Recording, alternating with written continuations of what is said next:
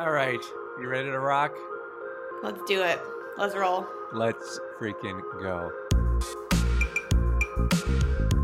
From Boston University, this is the BU News Service podcast, where we catch you up on a story you may have missed from this past week. Each episode, we'll take a deep dive into something that happened that we think is cool or important or underappreciated. We'll showcase work from our fellow BU students and highlight stories from Boston, New England, and beyond. I'm Bart Tachi. And I'm Shannon Follett. On the pod today is Sawyer Smook-Pollitt, who is the Business, Science, and Technology Editor at the BU News Service. Sawyer is a journalism grad student, and in order to graduate, students need to finish a professional project. So Sawyer is talking to us about his. So Sawyer, can you tell us your name and what you're working on? Yeah, my name is Sawyer Smook-Pollitt, and I am working on my professional project about pretrial detention inside Ash Street Jail in New Bedford, Massachusetts. How? Like, how did you come across the story? Why did it interest you? Yeah, so I've been living in New Bedford my whole life, which is a lot better than it sounds. And I actually lived in a house that was on the same block as the jail for most of my life. And I remember stories about when my parents first moved in there was a riot in the jail. They could watch the jail yard from the roof of our house. So I've heard those stories. I've seen the old 90s photos that my parents took of that. And I've always been sort of interested in the jail. And then recently, in the last 2 years, I guess recently, I've sort of started writing about and reporting on various issues going on with the jail. And as I've learned more, I decided, well, I've already been writing about this for a few years on and off. I know people involved already. I may as well make this my professional project. What have I got to lose?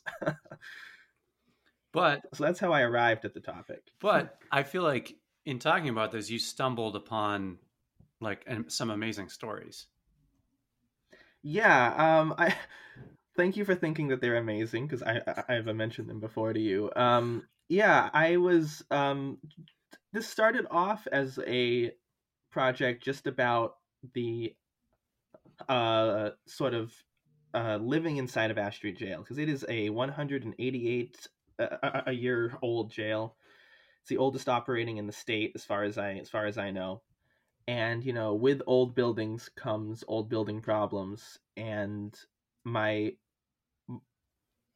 first idea with this project was to focus on those issues like mold and things falling apart and just bad conditions. And then I learned about the fact that there's been some people in there who they've been locked up before their trial, which is normal, but some of them have been in there for 1 year, 2 years, 3 years, and they haven't actually had their day in court. So legally they're innocent men. And they're just kind of just chilling there. I shouldn't say chilling. They're just incarcerated. What's the difference between incarcerated and just being a prisoner? I don't think there is a difference in the word, but there is a difference between jails and prisons, and this is a jail. A jail is used, well, first of all, there's jurisdiction. So this jail is not a state jail, it's a county jail, and it's run by the Bristol County Sheriff's Office and Sheriff Thomas Hodgson. And a jail is used mainly for pre-trial detainees. So these are people who have maybe committed, anything from selling a small amount of drugs on the street to, felonies, murder, whatever. And they are there because they just have to be held somewhere before their trial. A prison is normally like a state prison or federal prison, and that's where you go if you're serving 20 years or more, a big sentence. How common is it for it to take so long for someone to go to trial? Why is it taking so long? So in terms of New Bedford, I don't have the stats on how common it is because I filed a couple public records requests. They haven't gotten back to me yet. Fingers crossed. But there are. I don't want to say a wrong number, so let me just pull up my thesis real quick. I want to make sure I give you guys the right number. But there's a few 100,000, I think 400,000 plus people in the country who are right now pre-trial. I don't know how long that is. That could be someone who just got arrested in their pre-trial for like a day. But there's a couple of different reasons that can happen. The first one is cash bail. They just can't afford to pay cash bail. You know, if you are someone who's not very well off, you get arrested for anything at all, they set your bail to, I don't know, $200, $500 or something. That'd be too much for me. I'd be sitting in jail if they asked me to pay $200.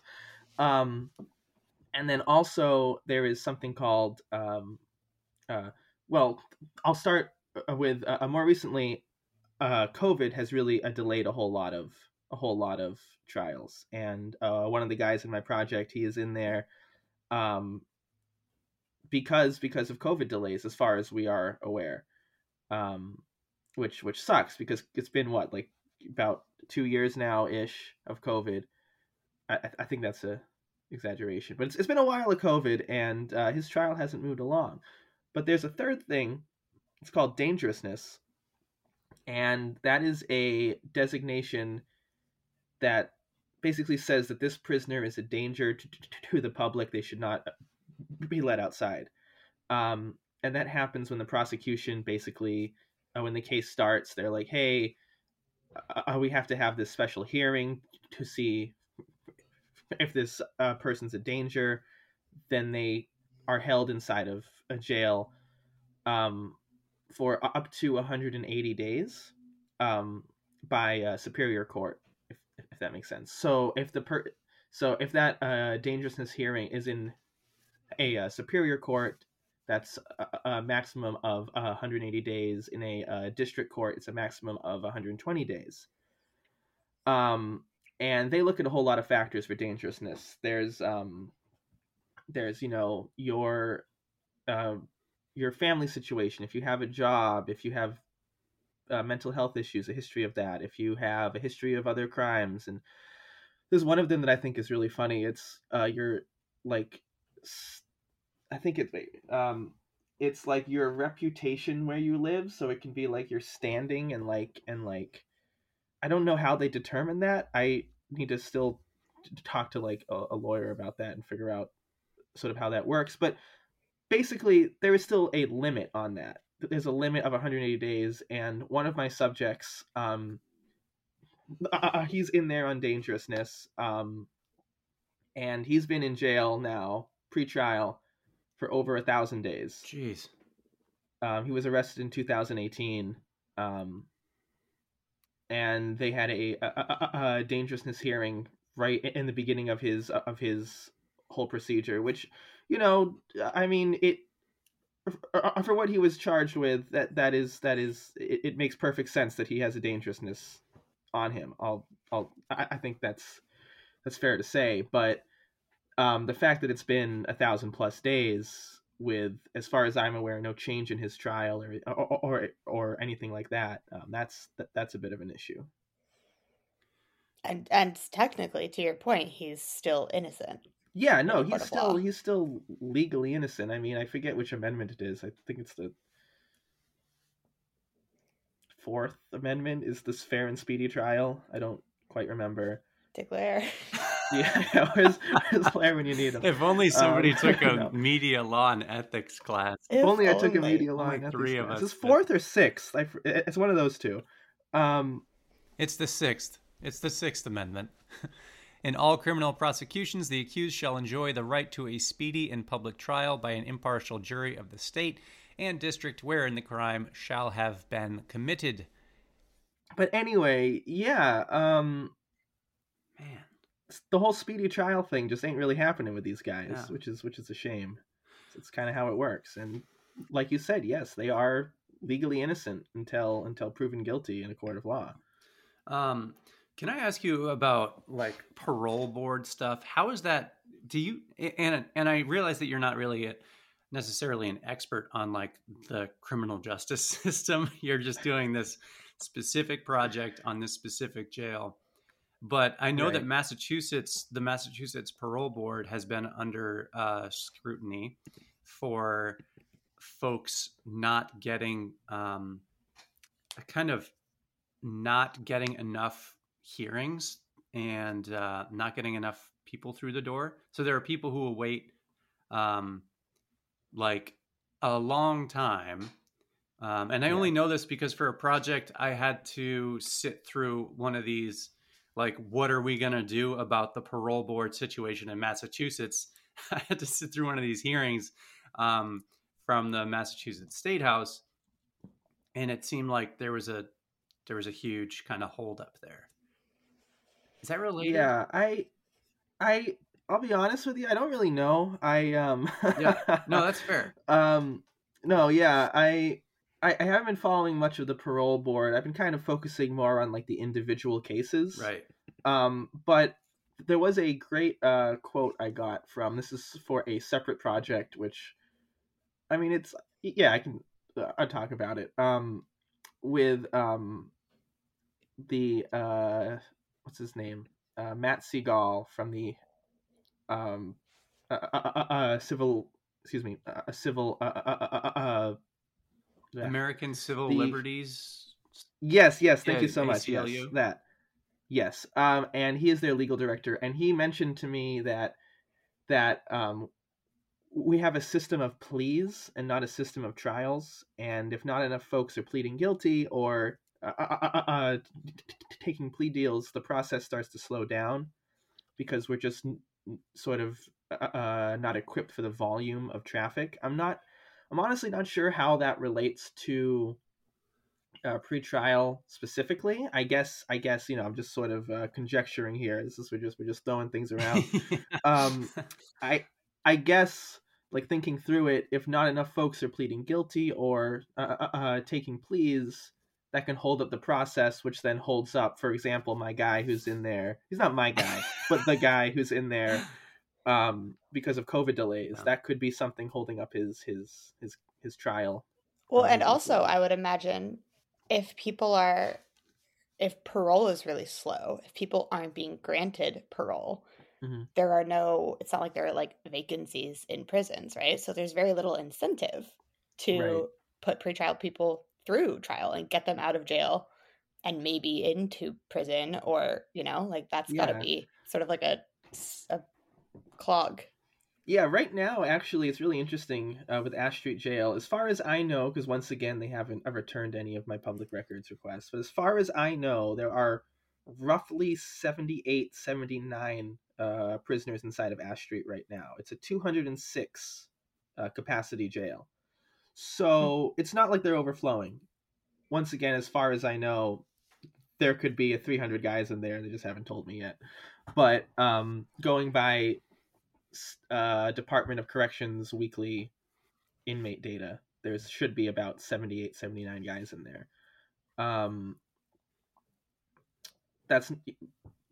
There's other jails and houses of correction in Bristol County, so that's probably where everyone's going. But yeah, there's no incentive for them to be moving them fast by capacity anyway. So this isn't the kind of situation where these guys are like, and it is all men, right? Yes. This case, it's all men. So this isn't the kind of situation where it's not like a prison city where you have different gangs forming and, like, I don't know, I'm just imagining stuff I've seen on TV. But, like, it's not someplace I'm imagining where people go in and they're like, hey, I'm in here for this petty drug thing.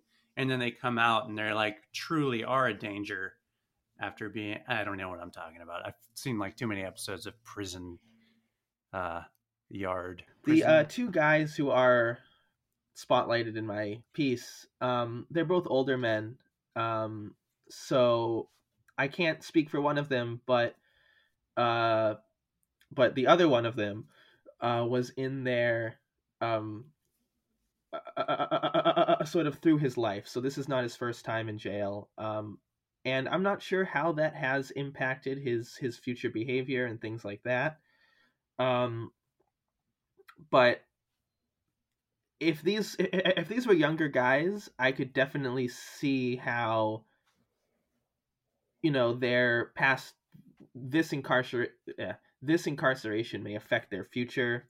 I don't want to say like tendencies toward maybe harsher crimes or things like that. Question. Yeah. Are there any situations in which a person just like serves a sentence in jail instead of in prison, even after their trial? Or is jail only supposed to be a temporary holding place? There's a few different ways that can be answered. The first is that jails can hold someone for, I believe, up to 2.5 years.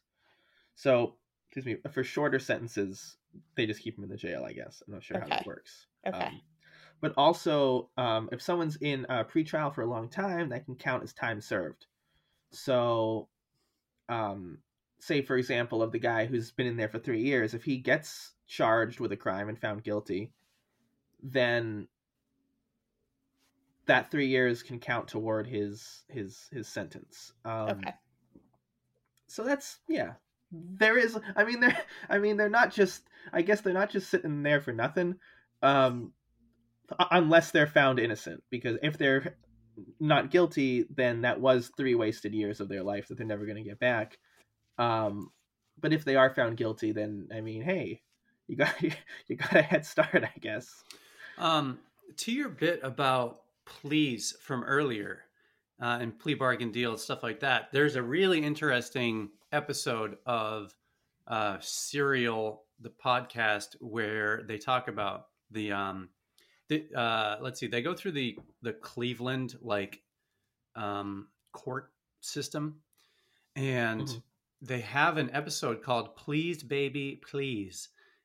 And it does a really good job of describing exactly what you're talking about, why prosecutors want people to take plea deals, and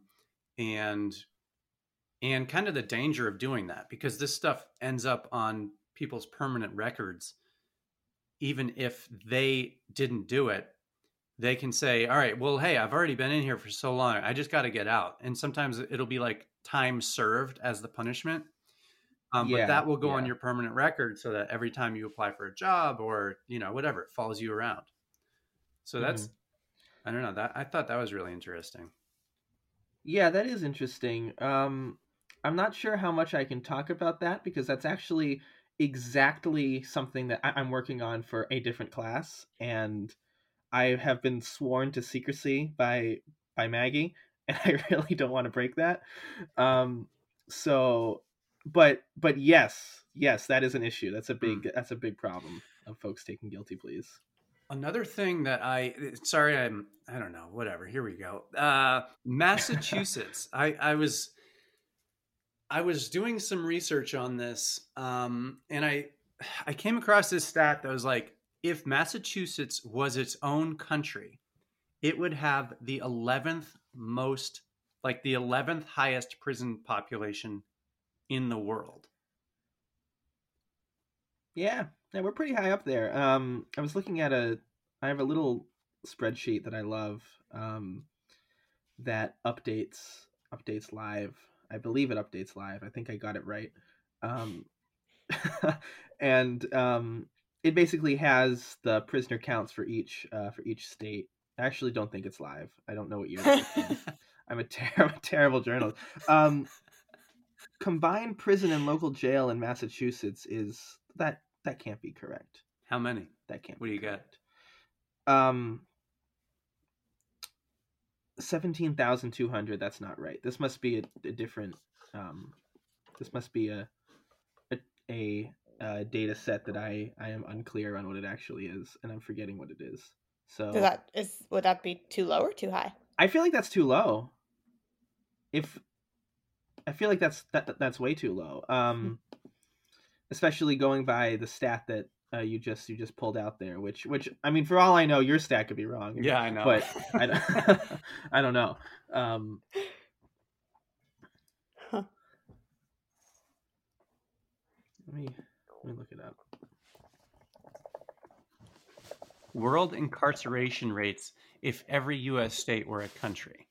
Granted, this is prisonpolicy.org, so maybe a little bit biased. Oh, that's the Prison Policy Initiative. Yeah, I've been using some of their data for like the state and like national level. Incarceration rate per 100,000 people in the U.S. In each U.S. state, in all countries with a total population of at least 500,000. Oh, okay. So the stat is more like a per capita kind of thing. Right. Okay. Well, I guess that makes more sense then, if it's like a per capita. Yeah. I feel like we should ignore what I said earlier. Okay. Sir, this has got to be tough to report, both like logistically and emotionally. What have been some of the challenges besides like public records, which are always a pain? Yeah. Well, I think the biggest challenge, first of all, was when I pitched this project, I did not know what I would actually have to be doing to do this work. I've never done any sort of investigative anything before. I know most of my clips have been fluff pieces about like there's a new mural in downtown New Bedford or something like that. That and like art reviews and like art criticism is like all I've done basically. So now I'm like oh, it's just a pretrial detention. I can knock that one out. I was not aware of actually how much work goes into this. So that was my first challenge. The stakes but are I will a lot say, higher, huh? The stakes are a lot higher. I've actually kind of had I've been thinking about this story for a while, not specifically a pretrial detention stuff, but something big on like this jail. And I've just never wanted to do it just because the stakes are high. But now, with the relative safety of an academic environment and not just like out on my own, I feel better about doing it. But I think a lot of the challenge has been access. I mean, this is literally a jail. Like access is supposed to be difficult, and they will not let me in the jail for many reasons. The biggest of which probably is because we're still in the COVID pandemic. They have no visitation right now unless you're like a lawyer meeting with your client, which I am not. And second, I don't think they necessarily would like a journalist poking around in their jail, asking their inmates what's wrong with the jail. So that hasn't happened. But even beyond that, speaking with the families of prisoners, which I've done a little bit, and they're very concerned for, and rightfully so, for the safety of their family members inside the jail. If one man in my project, he does not want his name shared because he does not want to be like identified in the jail and then face any kind of retaliation from other prisoners, from corrections officers, from anyone. And I'm not saying that will happen, but I don't want to do any harm or be the cause of any harm to this guy, guilty or not, if it's found out. So that's definitely been a challenge, kind of getting the families of these prisoners to trust me a little bit. I'm just this young kid, I say, as an adult, coming out of nowhere, just being like, hey, I want to write about your brother in jail. And they're like, what? No.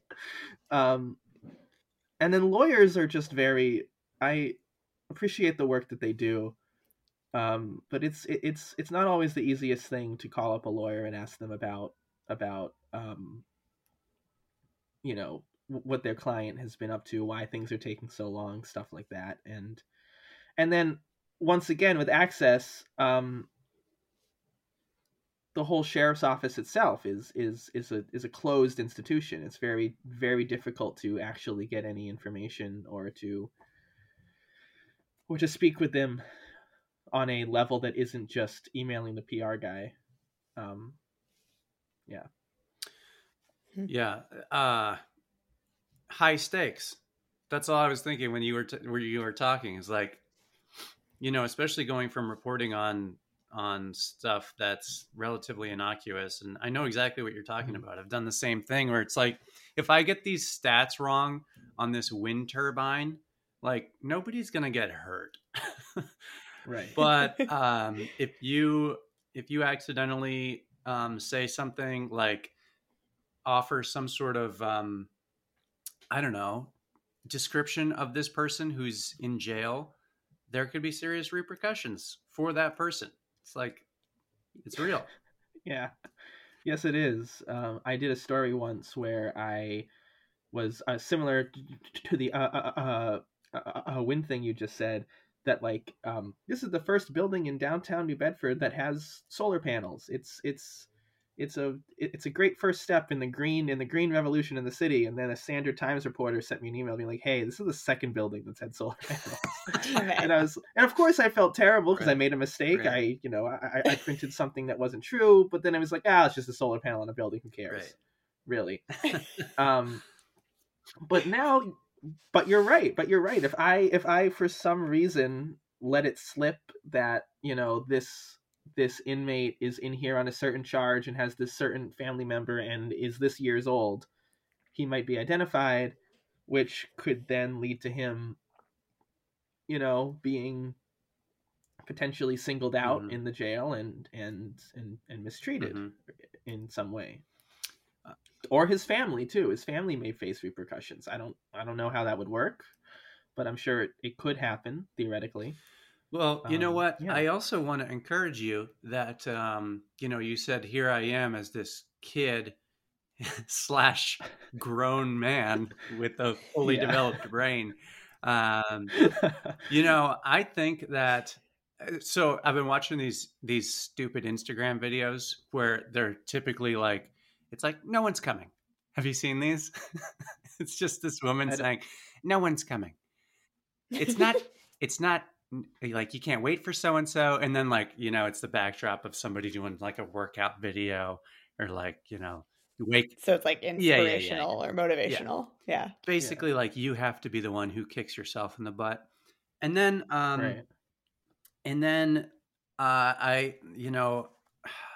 we've been watching Handmaid's Tale because nobody wants to get a good night's sleep over here. And there's this line where Elizabeth Moss's Elizabeth Moss, right? Yeah. Her character is like, we are the ones that we've been waiting for.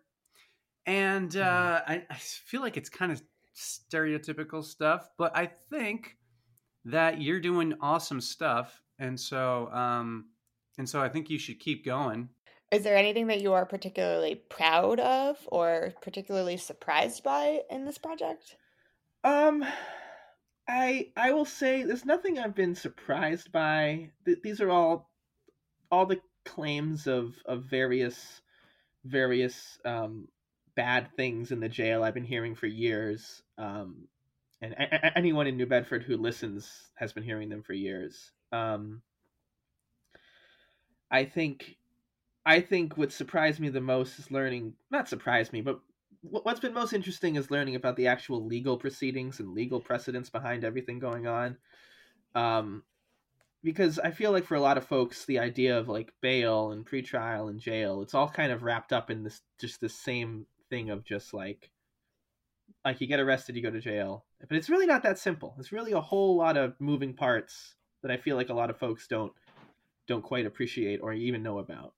So that's been very interesting to learn. Yeah, I feel like, I don't know, do you ever feel like you need a law degree to report on the justice system? I sometimes, I feel like I can read a lot of this stuff and get the gist of it as just a fairly well-educated adult, but sure. There is definitely a time and a place to call up a lawyer and be like, hey, like please explain this to me, because I don't know what the hell's going on. And that's how I feel about this whole project. It's been a whole one series. It's just a series of I don't know what's going on until I eventually figure it out. Life too, huh? Yeah. Hey, if it was easy, everyone would do it. Right, exactly. Hey, Sawyer, thanks for joining us. This was great. Yeah, of course. Thanks so much for having me. I love talking. So I really appreciate having being on here. Yeah, it was really fun. Good luck wrapping it up. Can't wait to read it. Thank you so much. And same for you guys and your projects as well. I can't wait to listen to them. Thanks. I guess we should probably say that Sawyer is the business, science, and tech editor for BU News Service. So yeah, that's me. That's cool too. Thank you guys. Yeah. Alrighty. Thanks for listening. This has been a production of the BU News Service podcast. If you have a great story, feel free to shoot us an email at bunewsservice@gmail.com.